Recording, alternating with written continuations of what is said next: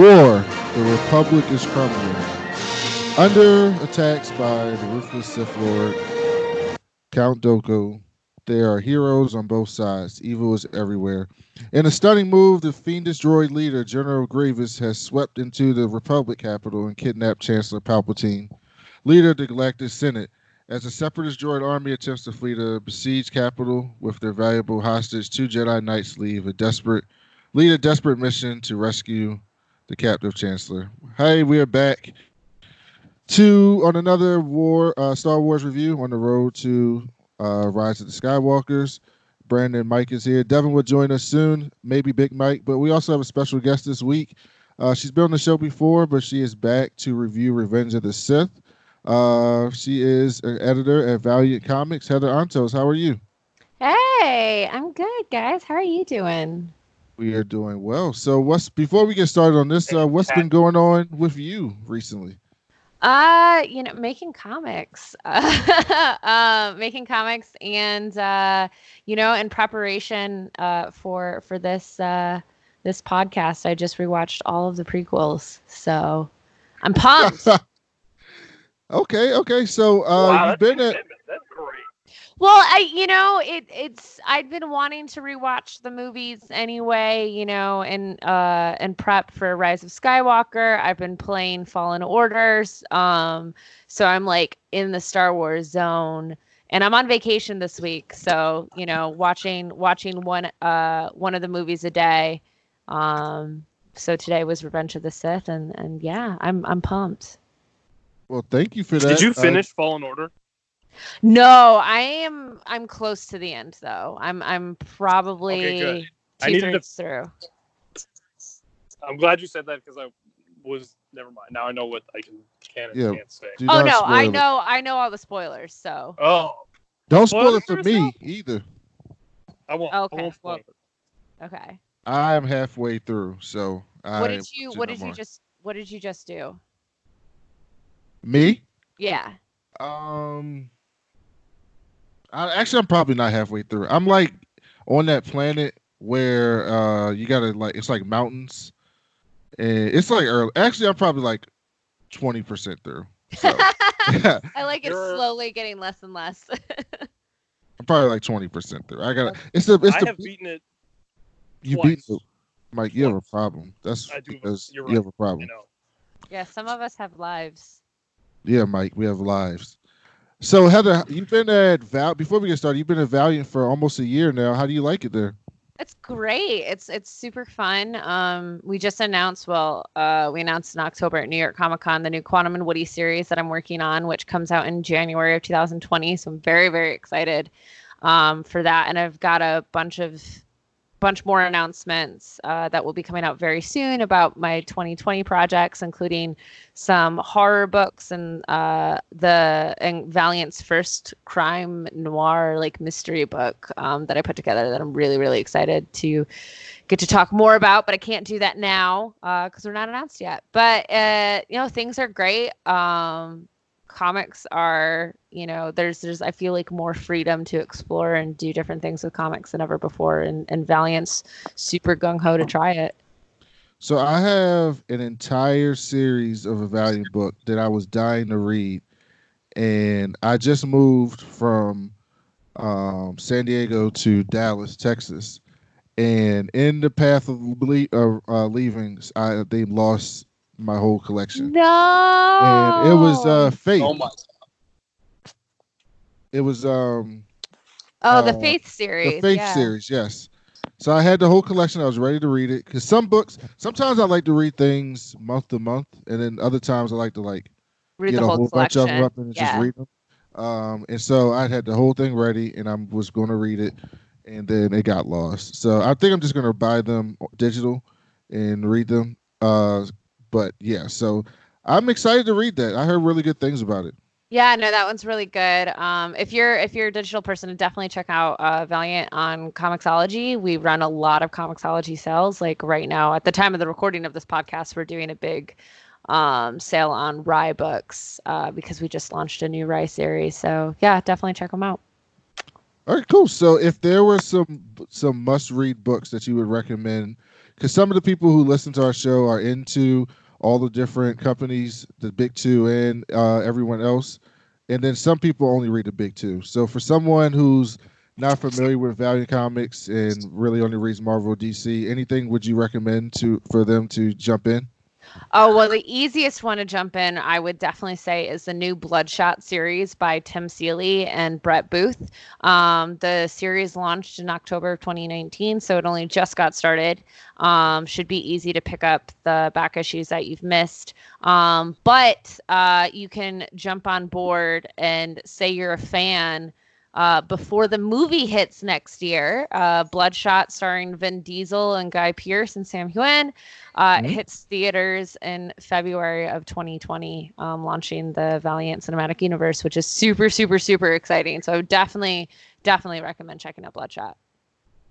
Excellent. Cool. So I'm definitely going to check that out. And anybody listening, definitely go in Comixology or go to your local comic book store and check out some Valiant Comics.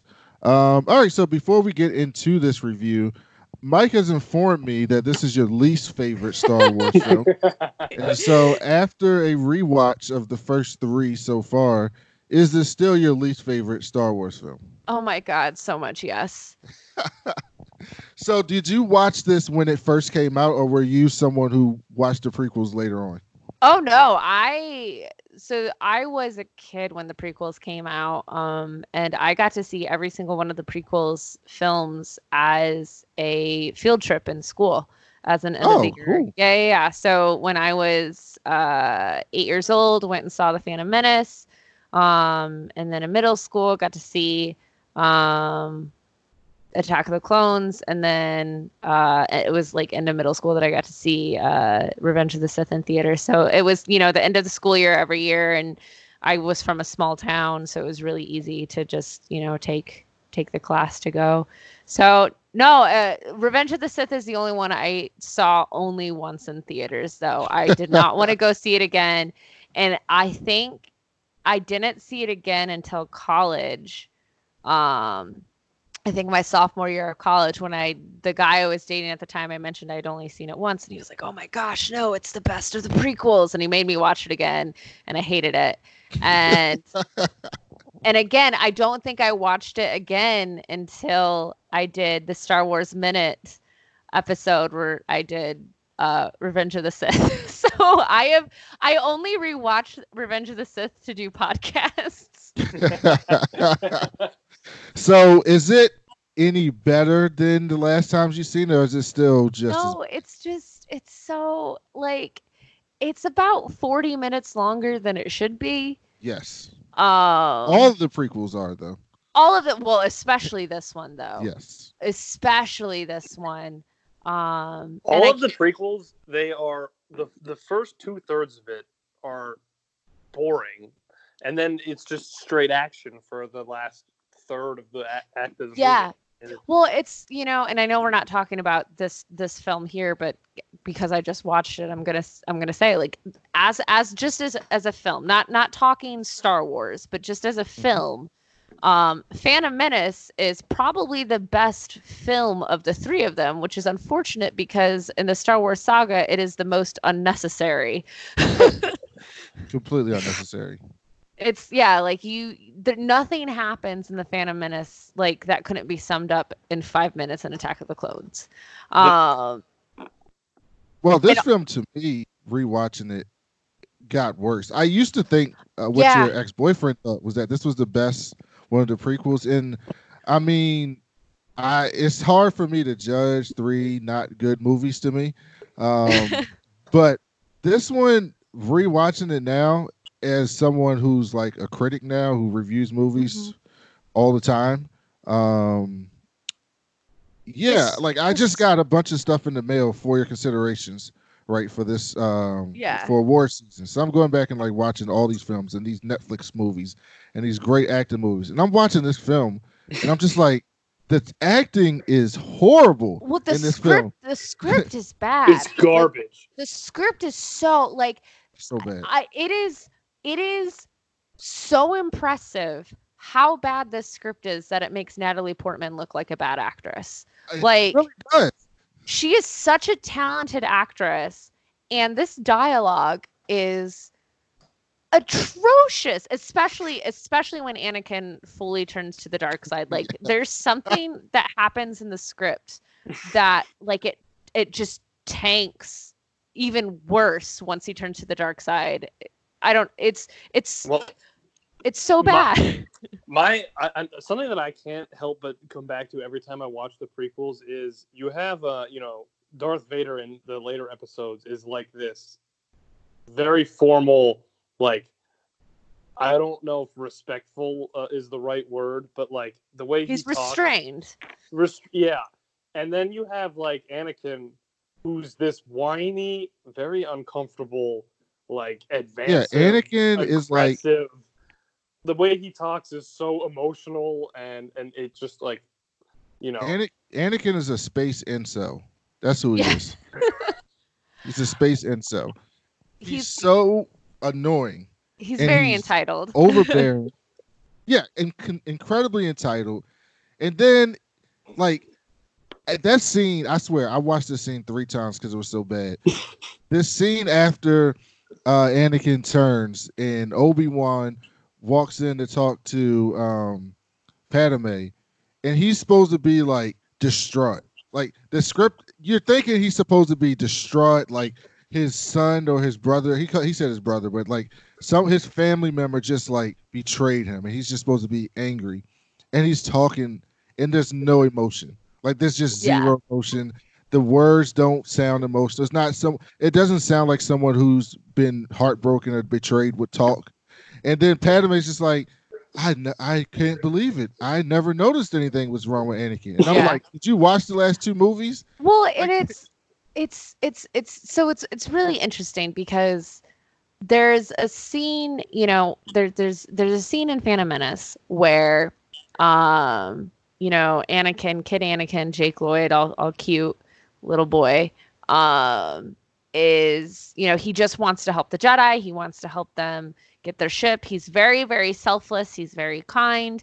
And Shmi, his mom, is like, this is just how he is. He's always thinking of others. He's always being considerate and loving and kind. And that just goes out the window in Attack of the Clones and Revenge of the Sith. Like, he's very arrogant, very entitled, very selfish. Like, none of that we saw in this little boy. So for me, I'm like, what happened in these 10 years? What happened in Jedi training? Oh, it's a religious cult. That's what happened. That makes sense. But his transition to the dark side also doesn't make any sense. It's I think. Oh yeah, I said the same thing.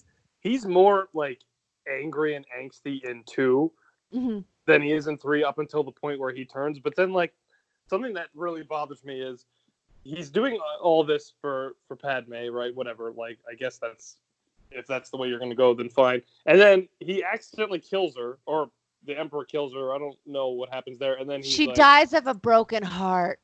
I think the Emperor killed her. I think the Emperor killed her watching, which I never thought before watching it this most recent time, because I remember, like, how did he know she died? Yeah, no, I had that thought too. I was like, maybe he just killed her. Yeah, maybe he just force squeezed her heart. Who knows? But then, like, she's like, all right, so she's dead, and he flips out, and then I guess he's just like, all right, well, I guess this is my life now. Forget everything that I wanted you to teach me. I'm just gonna do this now. I'm just gonna be evil. I don't know. It's very odd. And then he's very, like, he was mad at Obi-Wan, like, for most of Attack of the Clones, and then in 3 they have like a good relationship for some reason. It should be reversed. No, it should. But it's like in 3, we want to show how loving the relationship is. That way your heart is broken when you see how bad it is. Well, and another thing I thought of too, having just doing this rewatch, is when Palpatine reveals himself to Anakin as being a Sith, or when Anakin finds him out and Anakin's like, oh, you're a Sith. Anakin's like, I should kill you. I'm going to turn you in and all this stuff. And he does. And he does the right thing. And then all of a sudden, like, I'm watching this fight between Mace Windu and Palpatine, right? And Palpatine is like doing, clearly lied to Anakin this whole time, clearly manipulated him this whole time, all of this shit that Anakin was pissed off about and said he wanted to kill him for. And then Palpatine's just like, yeah, but dude, believe me. And Anakin's, all right, you got it, dude. I'm gonna be a Sith now. Let's kill Mace Windu. It's even worse than that. It's even worse than that, because Palpatine's like, you're gonna no. Right before that, Mace Windu had Palpatine dead to rights, and Anakin's like, you can't kill him. He has to stand to trial. He said it just like that. You can't kill him. Yeah. He has to stand to trial. No emotion. And Mace Windu's like, this dude is a detriment to the entire galaxy. He's got to go. And he's like, that's not the Jedi way. He has to stand trial. And then Count Dooku, right, but yeah, the Dooku. But not even that. And then Palpatine gets the upper hand and is electrocuting the hell out of Mace Windu. And he doesn't say Mace Windu has to stand the trial for betraying the Republic. He kills him, throws him out into space. And then he gets up and he's like, yes, master, you're my new master. None of that made any sense at all. And it's like, he filled his head with like these delusions, like the Jedi are bad, they're all really bad guys. And he's like, all right, you know what, maybe you're right. Like, let's do it your way. And then he's like, all right, now go kill all the younglings, kill all the kids. That's like, what we need to do. Yeah. And he doesn't bat an eye. He doesn't question it. He doesn't, because it reminded him of the Tusken Raider children he killed. The previous film.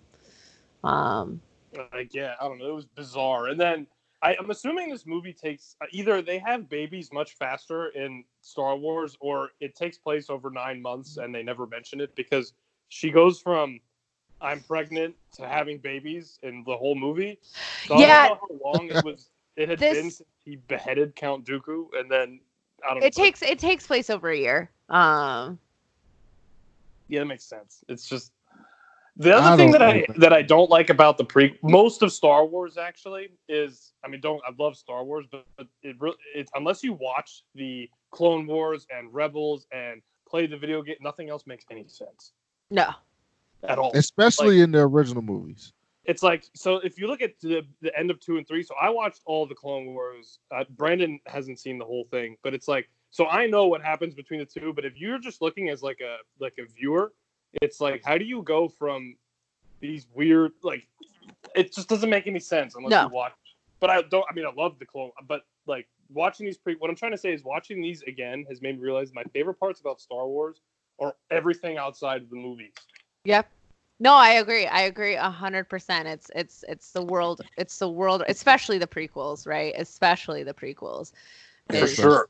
Everything. Like the game, but even the original series, because when Marvel did the Star Wars book a few years ago, that was taking place between 4 and 5. Yep. A New Hope and Empire Strikes Back, and it filled in so many gaps about like what happened with Vader, how he got back on Palpatine's good side, like all these different things, and it really established Vader as like this real badass in a galaxy. Because when you watch the films, you're told Darth Vader is like this really bad person. Yeah, it's the argument, but you don't see it. Yeah, you never see it. And that's the argument that I always have with people with Boba Fett is like, oh, you're told he's a badass, but you never see it. And yeah, at least with the comics that, they made Vader the badass. I'm still waiting for someone to make Boba Fett a badass. I don't think it'll happen. But is he Mandalorian? I've been wondering that. No, he's not. He doesn't count, right? Because he's a clone. No, he's not a Mandalorian. He's and Jango isn't a Mandalorian. They were Mandalorian in the EU, and then that got wiped clean. And then the prequels, basically Jango is a bounty hunter that killed a Mandalorian and wore his armor as That's kind what of I like thought, because kind of like a middle finger to the world. That's what I thought, because if I looked it up, because I didn't know if it was in a comic book that I didn't read, but I was trying to figure it out, and it said that I could find was the Mandalorians shame him, but it doesn't say why. So I'm like, he probably murdered a bunch of people. Yeah, so that's all it is. So really, Boba Fett is just appropriating Mandalorian culture. Yeah, pretty much. So I was never that like. Boba Fett has always just been like, whatever to me. I don't know if he's a helmet. Yeah, because you never see him do anything. Hey, so he leans on a wall, something fierce. Yeah. So I'm assuming the reason why people like this film so much is because of the action in the third act. I mean, I guess that's why people like this film so much. You mean the 20-minute lightsaber scene where they climb up the hill? Scene? It's not good. Well, it starts off okay, and then they're literally swinging across vats of lava, still hitting their lightsaber the 1 second that they cross paths. That was unnecessary. When he climbs like that hill or ladder or whatever, I don't know why. Like, and they're still like clashing lightsabers while they're climbing up this thing. Which, whatever happened to Force Jump, whatever happened to Force Speed, which we see in Phantom Menace and never see ever again. they do it at the very beginning and never. Yeah, that's true. Yeah, and all to say, I have the high ground. It's the music. I mean, if anything though, Star Wars has been, the prequels especially have been the most memeable franchise I think ever. I mean, a lot of good, internet jokes came from the movies. 100%. I will say, "Hello there" is still my favorite line in the entire movie. That's my favorite part of it. Why General Grievous? I don't know why he did that, because Grievous could have had him killed immediately, but still my favorite scene. Also, I do like Ewan McGregor a lot. I think he's my favorite part of the prequel. He is. It's funny. I was just listening to a podcast that was commenting on this, and for everything that people say about the prequels, how much we love to hate them, Ewan McGregor is the one thing that everyone agrees on is right. Like his casting was fantastic. His performance is fantastic. Like he's such a charismatic guy and really plays the role very, very well. I 100% agree with that. My favorite memeable moments, and actually quotable moments that my boyfriend and I shout at each other all the time, are all the terrible Anakin and Padme. Sand? Do you talk about sand? Because that's what I would do. No. Just I promise you. No, I promise you. Oh. There's a scene. I think the cringe. They're very CW. They are. No, they're worse. The cringiest moment is between the two of them in this movie, and they're literally like, "Is my love not good enough for you?" And he's like, "All I have for you is love," or something. I don't know. What are you doing? You're like, "You're so beautiful because I love you," and it's like, "Oh, so love has blinded you?" Yeah. No. I love you. No, I love you because you're so beautiful. When I watch these movies, I come back to watch ridiculous stuff. And so I'm watching this film, and two things I don't know. I don't know how my mind works, but I can't separate ridiculousness sometimes. Mm-hmm. So like they were fighting in the beginning, they're fighting Count Dooku. Count Dooku and Count Dookie. Count Dooku. And they first of all, they start off by double teaming them. And I'm like, you guys are supposed to be the good guys. Why are you 2-on-1 on the bad guy? And then you're 2-on-1 on the bad guy, and it's an even fight. He's holding his own versus both of you, like for 5 minutes, no problem. And then he drops something on Obi-Wan. Something so heavy it should have cut him in half. By the way, did you see that? Yeah, he drops it on Obi-Wan, and then Anakin just beats his ass in 2 minutes and kills him. And then Anakin's so good. The equivalent of who would be, I guess, like the leader of the United Nations, like the most, the leader of the whole, the most, I would say, respected, side of the galaxy, or however you want to phrase it, is literally just like, great, Good job. Murder him. Do it right now. He didn't think anything of it right now. And he's like, I really shouldn't. He's like, no, just do it. But if Anakin and Obi-Wan are that good, they should have destroyed him when they were double teaming him. It should have been a wrap. You should have at least a better storytelling would have been like separating them and having him take them on one-on-one, and then Anakin like gets angry and then beats him. But that's not what happened.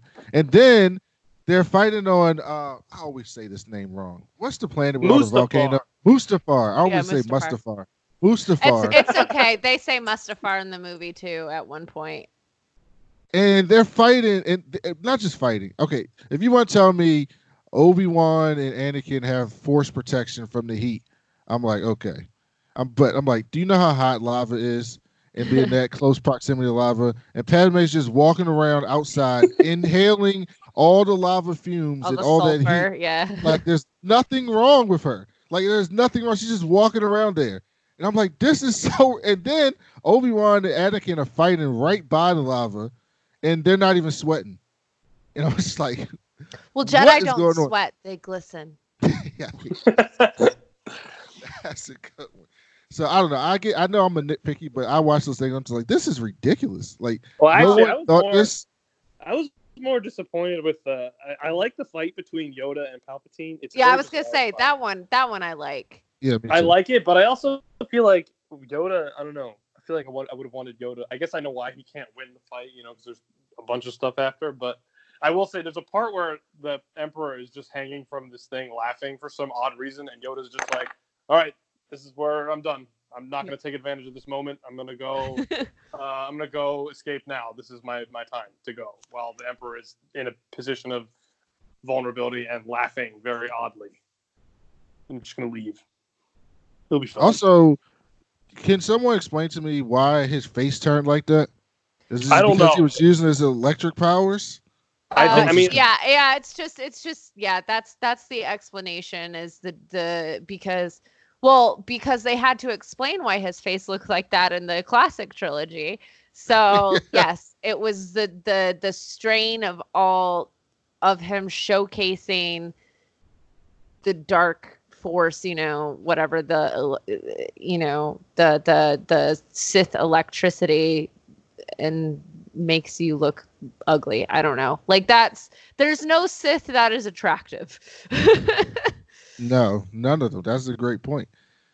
Well, so something else that bothers me about the Sidious part of the Emperor is that, and I know why they can't do this because the Clone War TV show came after, but every time he uses a lightsaber in the Clone Wars, he uses two. He dual wields, and he doesn't. Mm-hmm. I would have wanted to see that, but I know why they can't do that. It was probably like an afterthought, but I don't know. And then he just for some reason never uses a lightsaber again in the original trilogy. I guess he doesn't need to because he's got Darth Vader. But I like how they're like, Darth Vader's going to be so much more powerful than me, and Anakin's like, I'm more powerful than the senator. I mean, than Palpatine. I'm going to destroy him, and I'm going to rule the galaxy. And then you go into the original series, and he's subservient. He's not even second in charge in the original trilogy. He's like behind Tarkin. Yeah. As far as who's in charge, and I'm just like, well, we explained that in the Marvel comics. We yes, made that. Yeah, in the comics it does. I mean, in the movies. Oh no! In the movies, in the movies, none of it makes sense. Yeah, no, Sorry. Oh no! I was just gonna say, like, again, it's Vader is this, the coolest thing. Why Vader got to be the most badass villain that he was pop culturally again is because he looked cool. Because he looked cool and he looked scary, and we didn't have anything like that at the time. And then James Earl Jones. Yeah, and James Earl Jones, and then it was all the lore that got built around the films that made it as cool as it is. It's same thing. Boba Fett, just a helmet, all the lore around it that made it just as cool as it is.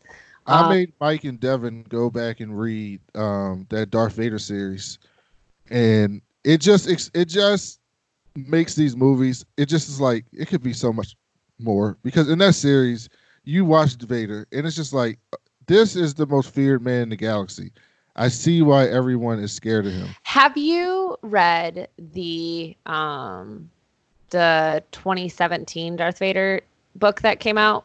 Yeah, I think that's the one we're talking about. No. You're talking about the 2015 one, which is that takes place. Oh, you're talking about the series 2 when he gets his I'm talking about the series like that happens literally right after Revenge of the Sith. Yeah. Yes. Have you read that one? Yes, I started reading that one. I haven't read that one yet, but I did start reading that one. Yeah, so that one was actually a lot of fun to work on because that was towards my tail end in the series. But we got to explain like how he got his red lightsaber and lightsaber back. Yep. Mm-hmm. Yeah, and kind of explain because as you mentioned, in episode 4, 5, and 6, Vader is very stoic. He's very restrained. He's very stiff. He's not this emotional, impulsive kid that Anakin is. And so we kind of see him as Vader, as this emotional, impulsive kid, and kind of learn to be more restrained in the power in that. So that series does get into that a little bit. And literally the first page of that series is like the last scene of Revenge of the Sith. So it starts before the movie ends. So that's what I was going to ask you next. How did you like the ending of this film?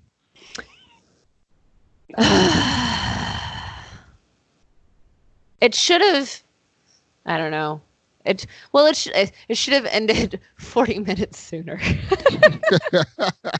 This is another one of those films like that ends 20 times. Like when I was sitting and watching it this morning, and Palpatine, it's the scene when Anakin is like, "Oh my God, you're the Sith. You're the bad guy. I should kill you." Blah blah blah. I look at it and I'm like, "Oh my God, there's over an hour left of this." I did the same thing. I was like, "Wow."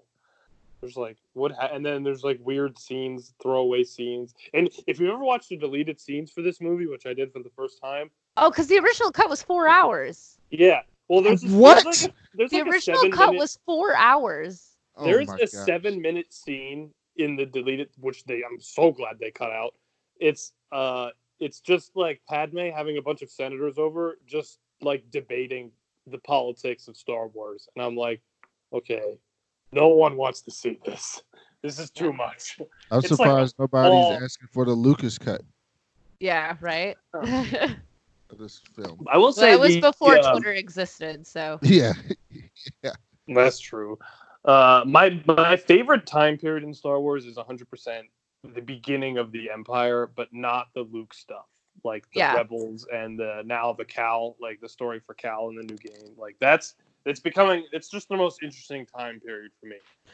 So I haven't watched Clone Wars. So am I to believe so the whole entire series of Clone Wars takes place in between Attack of the Clones and Revenge of the Sith? Sort of. There's a movie though too. So there's like the Clone Wars movie, which is like where you meet like Ahsoka and I think Rex for the first time. So like this is what I'm saying, they don't explain it, but every Jedi was a general, even Anakin for some reason, even though he wasn't a master, but we'll overlook that. Every Jedi had a clone commander and a unit, and then like some of them had Padawans. So it's the story of how Anakin gets Ahsoka as his Padawan and Rex, who's by far the best stormtrooper. I mean, clone trooper in he's and his unit, the 501st, I think it is.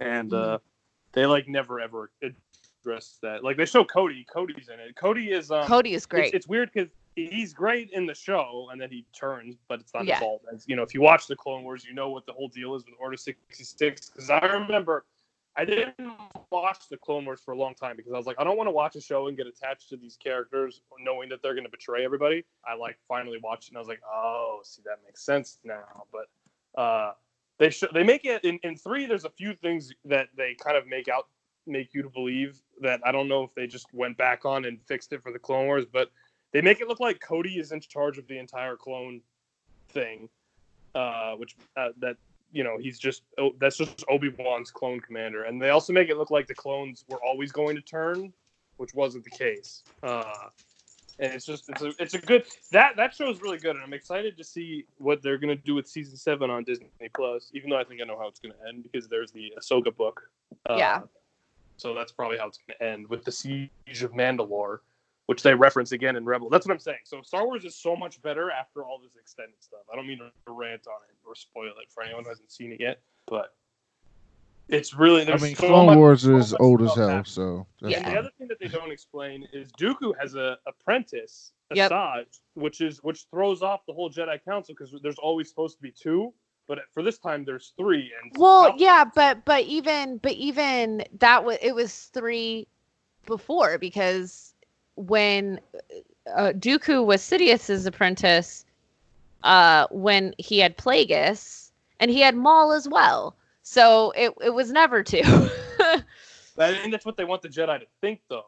Yeah, so it's like there's all this stuff going on in the background that just throws them off of.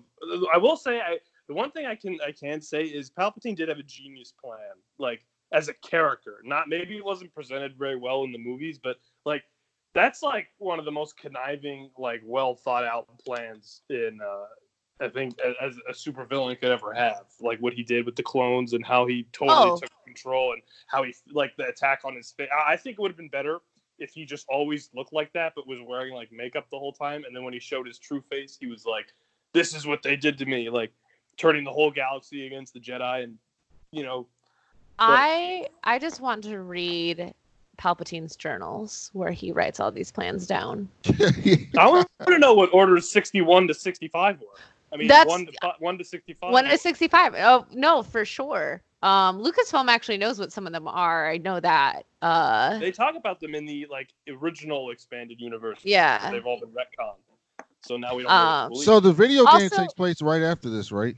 Yeah, it takes place 5 years. 5 years after. 5 years. Okay. Can we hold on? Can we go back to though, and talk about? We all know Darth Vader's name is Darth Vader because that's what he's called in 4, 5, and 6. We know this. That's fine. But let's talk about the moment where Palpatine just like tells him that's his name. And he's wearing Batman's voice changer from Batman v Superman.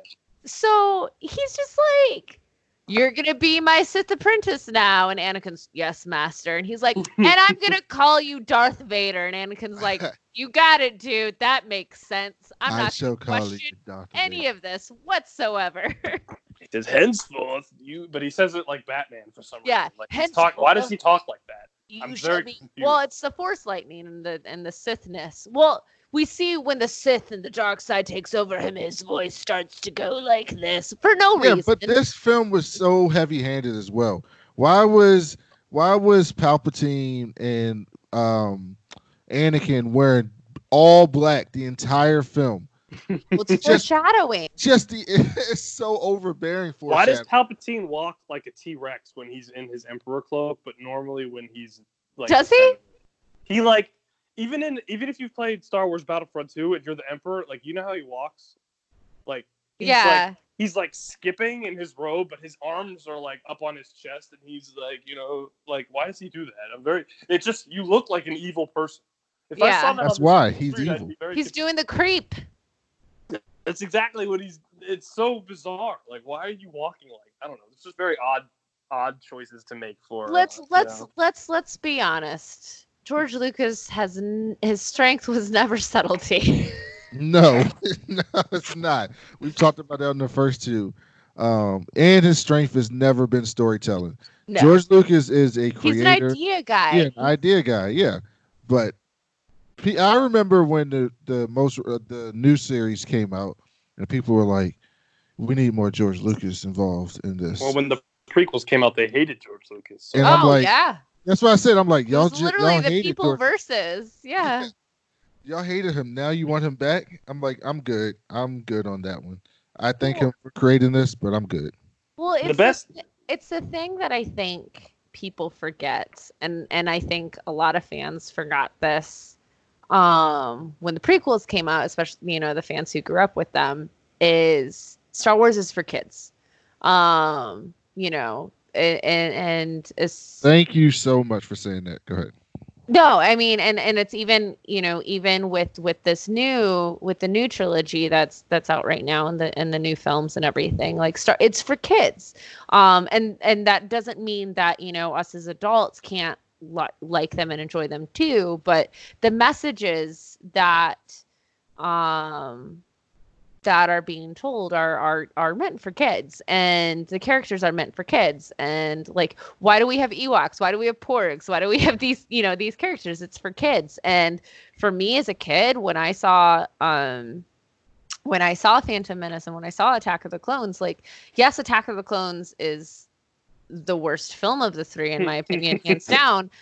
It's terrible. But because I was like 11 when I saw it, I loved it. I thought it was fantastic and so much fun. And so I still have that nostalgia for it. And then me as a creator and as a film person, I watch it and I just like cry. But I think that's why when I was 13 and Revenge of the Sith came out and I watched that, like I was, I don't know, more adult in quotes, and I was over it, and the kid side of me didn't like it anymore. But I think a lot of kids, and it's a lot of kids, especially a lot of like, 12, 13-year-old boys, when Revenge of the Sith came out, oh my God, it's so badass. It's so emo. I totally get it. No one gets me too. I'm special. I wish I could just kill all my friends too and show them I'm more powerful. Like, I get it. I 100% get it. And why people would, think it's good solely because they could relate to it. I've had that rant on this show, Mike can tell you, at least 10 times about these films are made for kids. I had it on when we did The Last Jedi. I had it on numerous comic book movies, because it goes the same thing with these comic book movies, especially in the DC movies. So many of the dude bros online are like, I want my movies dark and I need them grimy and rated R. And I'm like, you realize like these characters are not designed to be in rated R films. That doesn't mean you can't make a good rated R film, but they're not designed to be rated R films. And somebody was like, well, yeah, but Deadpool has to be. And I said, I really enjoyed the Deadpool movies, but I've been reading Deadpool for 15 years, and not a single, very few of those comic books are rated mature. Oh, so, absolutely, yeah. Almost the entire time of his comic book life, he was written in a way that kids could read it. And so you can't tell me that you couldn't make a good Deadpool movie that was PG-13. You could. I'm okay with the rated R movie, but I'm just saying these films don't have to be rated R. They don't have to be dark and all adult oriented, because that's not who they're for. And especially with the new trilogy, it was completely designed to be a Star Wars for a new generation. Absolutely. People forget Star Wars came out in 1978, right? 77. 1977. That is an entire generation ago. Yeah. And then the prequels came out in 1999. Now that's an entire generation ago. Yep. That's 20 years ago. So when they did these films, it was to get this generation of kids to love Star Wars the same way the kids did in 1999, the same way the kids did in 1977. Oh, 100%. And it's it's an argument I have like with my friends, with my boyfriend, like all the time, like because they'll do that. Well, no one likes the characters of the new trilogy like they like Han, Luke, and Leia. And I was like, that's not true at all. Like kids go nuts for Ahsoka. Kids go nuts for Rey. And rational adults as well. What? Well, yeah, that too. But like, and it's Han, Luke, and Leia aren't the shit anymore. They're the shit to us because they're who we grew up on, and of course we're gonna relate to them more because it's our generation. But like there is nothing more endearing to me than watching little kids like watch the new Star Wars and like go head over heels for Rey, for Poe, for Finn, for Rose. It's great. It's so me personally, I definitely more excited for those. And then I go back and I watch and I go, it's one of those things with a lot of things where I go back and watch those films and I go, I'm okay with these films because when they came out and what they are. I get angry. And I had a big rant on the Last Jedi review when I go online and I read about how much people talk about how bad these new films are. And I'm just like, did you watch the original trilogy as an adult? Oh my God, yeah. People were, my biggest thing was everyone was like, we didn't get to see Snoke's backstory. And I'm like, no, You didn't see the Emperor. We got a whole trilogy for the Emperor before we actually. No one. He was. We just didn't. there. We didn't What get Vader's backstory. We didn't get the Emperor's backstory. They just said they're a bad guy. They're just there. Well, who cares? And people. They get so just ignored Luke and Leia having a relationship. Yep. Just people ignored it. Oh, Devin's back. Hi, Devin. People get so triggered when you tell them that something that they used to like or that they still like isn't for them anymore. And it's like, just because it's not for you, you can still enjoy it. You just can't be pissed about it because you're a grown adult. Oh yeah, well, and it's like there's plenty of stuff that like I love that I know is not good. And I will be the first to admit like it's not high art. And that's the other thing is like people want to regard Star Wars as like high art. It's not high art. It's a story that we've seen done a million times. It was just Star Wars is Star Wars because it was the first of its kind that we've ever seen, and it was the first film to have merchandise. Like it's the first franchise. It's the first of a lot of things, and it totally revolutionized, practical effects and merchandising and how Hollywood works in general. And that's amazing. It's just not high art, and it's for kids. I'm in a video game group chat for like Madden, and I was in this chat, and I'm trying not to be snooty movie critic, but they're talking about like movies and TV shows, and I forget what TV show it was, but it was some TV show that I know is not very good. And I go and they're talking about how can you say that? And I love this show, and I say this all the time, and I had to explain to them, and I said, just because you like something or you love something doesn't mean it's good. Yeah. And that's okay. You can like stuff that's not good, but and when it comes to TV and film, people assume that everything in television and film is subjective, meaning it's either good or it's not good based on how much you like it. And I'm just like, no, there are tenets to movies and television shows that are objectively good. There are things that can be quantifiably good and things that can be quantifiably bad. That doesn't necessarily correlate to you liking it or not. More often than not, it may, but not always. And so there are television shows or movies that are very popular that aren't actually good or high art in that sense. And I think people get attached to things that they like or they enjoy and don't want to go from that. Not to mention that the new series is far more diverse when it comes to race and gender, and that a lot of people off as well. Yes. Yeah, it's a thing like when you get into personal taste, right? Because that's the thing is everyone thinks that their personal taste is a reflection of how good or bad they are as a person. So if you say my favorite movie is a bad movie, then you're saying I'm a bad person. That's how a lot of people I think take artistic criticism, which isn't true, and it should never be, an attack on someone's personal taste shouldn't be an attack on who they are as a person. But it's fascinating to me, like if you just simplify it as like, oh well, my favorite color is pink. No one has it like, even if someone was just like, oh well, pink is terrible. No one has a problem with that, right? Like we can have this conversation as adults with colors, or and that's fine. Or whether you prefer chocolate or vanilla, and that's fine, and no one takes it personally. But God forbid you bring a pop culture character into that conversation. Batman v Superman is a fantastic film, for example, is something that I like to use. All right, well I'm getting off of this. Because I was like, what? Thank you. Don't know what he's talking about. I just wanted to trigger the other two. Please don't bring that into this podcast. I think we're at my time. It's been great, guys. We have a reputation here. Okay, don't ruin this, Mike. Devin, you just joined us towards the tail end of this show, but I'll let you get a few minutes to talk about your thoughts of this film. I literally don't think I can like Darth Vader as a person or a character anymore because of just seeing how he was born. Like, Anakin is the worst motherfucker there could be.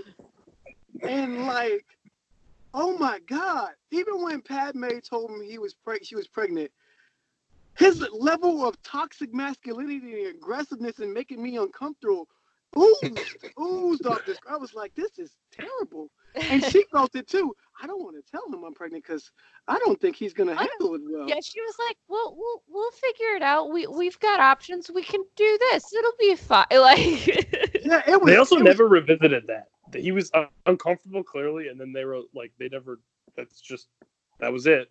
That's an unused, plot. I'm sure that wasn't the other 4 hours of film that was cut. Oh, God. Heather, What's Obi-Wan gonna think when I make him my godfather, the Godfather? Will he approve? Yeah, Hayden Christensen is way too good at that. It makes me start questioning how he is. No, it makes me start to question if he's like that in real life. It's like I love Michael Rooker. Like, he's one of my favorite actors. I love him. He's a good dude. But he's so good at playing racist on TV, on movies, that I'm just like, why are you so good at this? Like, why are you so good at this? This is uncomfortable that you're so good at this. But yeah, it was similar to that. What were you about to ask Heather, Devin? How did she feel about the second movie being the Sandals retreat at in Naboo, and then this one just leaving Naboo, but still we're going back to Naboo to have these kids at Sandals, and like them like acting like this is a whole romance, but it really isn't. Oh, well, it's just another episode of, like, what is it, Desperate Housewives? It's just that. It's just, it's like the Housewives of Naboo. I mean, this isn't in this movie. This is just a bad reality television show in the Galactic Republic. He literally made her like she said in Attack of the Clones, you make me uncomfortable. And then, like, 10 minutes after that, they were in love. And I'm like, what? Yeah, that was so weird. That's what happens. That's how you get a girl, right? You're persistent, and then you wear her down. Only after you tell her that you've had dreams about her every night for 10 years will she fall in love with you. That's the Stephen Urkel way, It's such a weird thing to look back in 2019 eyes. And I know that sometimes when I watch old films, but it's just like, how was that ever seen as... This was creepy then. No. This was creepy then. I feel like if someone just came to me and was like, hey, you're going to play Anakin Skywalker, I'm like, all right, great, let's do it. And then they give me the script, all right, and I'm like, I don't think that I should say this because I don't like, I mean, I don't know. That's just, it doesn't but sound correct me right. if I'm wrong. I feel like they were going for Anakin being the protagonist in these films. That's what I thought. To the end. Like, it didn't come off that way, but I feel like it was written for us to believe that he's the protagonist. And it's supposed to be some tragic story of how this good person turns bad. Oh, yeah, no, I think you're supposed to empathize with him. Like, I think you're supposed to be like, oh, no, I get it. Like, it's done very poorly, but... Well, that's the same people. I mean, that's like saying people should like the new Joker movie because you should sympathize with them. But like, again, I don't know what they're going for. Like, yeah, but those people. Well, yeah, those people are there. But no, that is what they're going for. But that's exactly what they were going for. Like we said that Mike, you missed a review, but that's exactly what we said in our review. Is that no, they were exactly going for it. Yes. No, I can get why someone would do this. Yeah, no, I get it now. Right. Part of the reason why that movie was so bad is because you don't make the Joker a sympathetic character. And the Joker in general, you should never make a sympathetic character, but especially not that dude.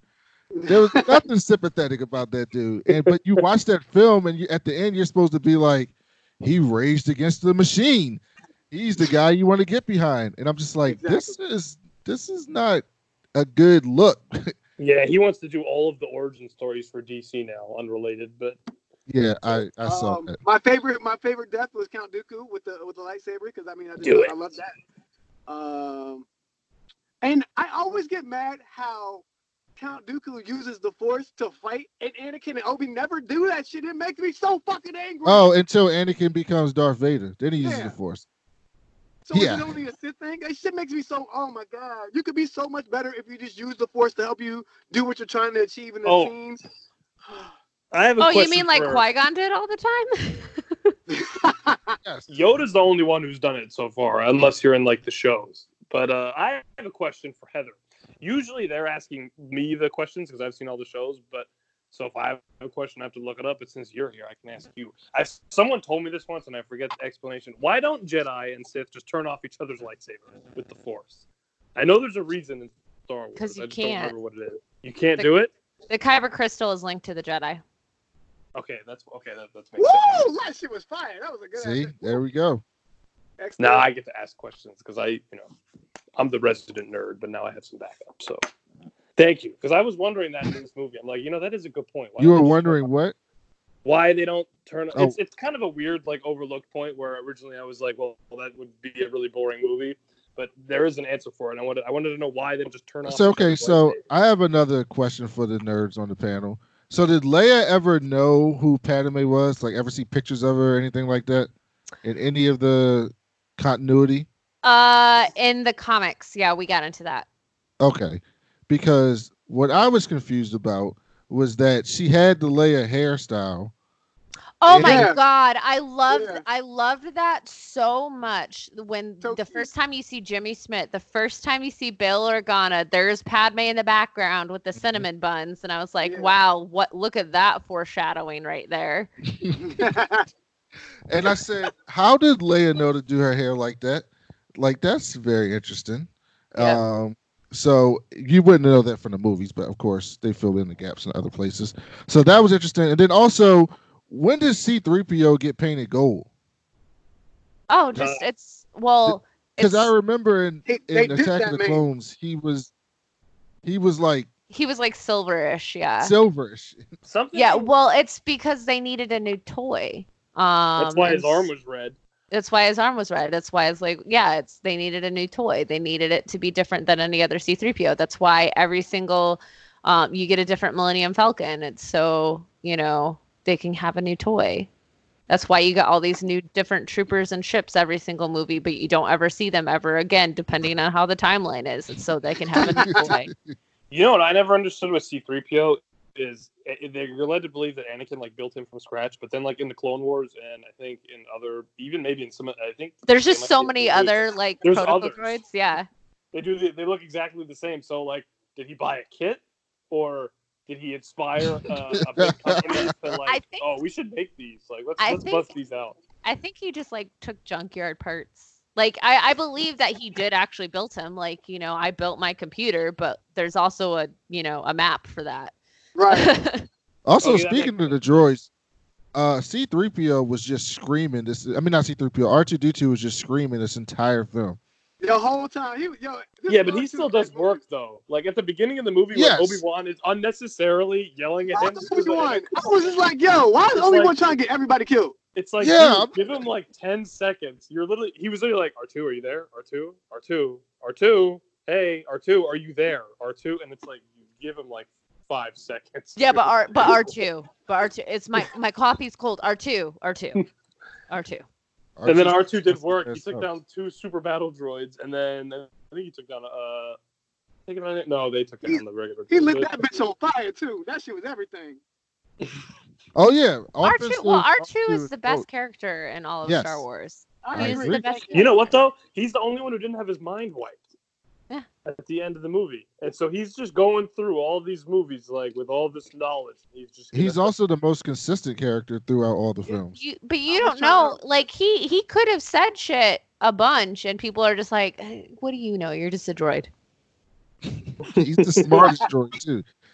Yeah, R2 is dope as hell. All right, so there's one thing I wanted to ask Heather after we talked about this film, but does anybody have?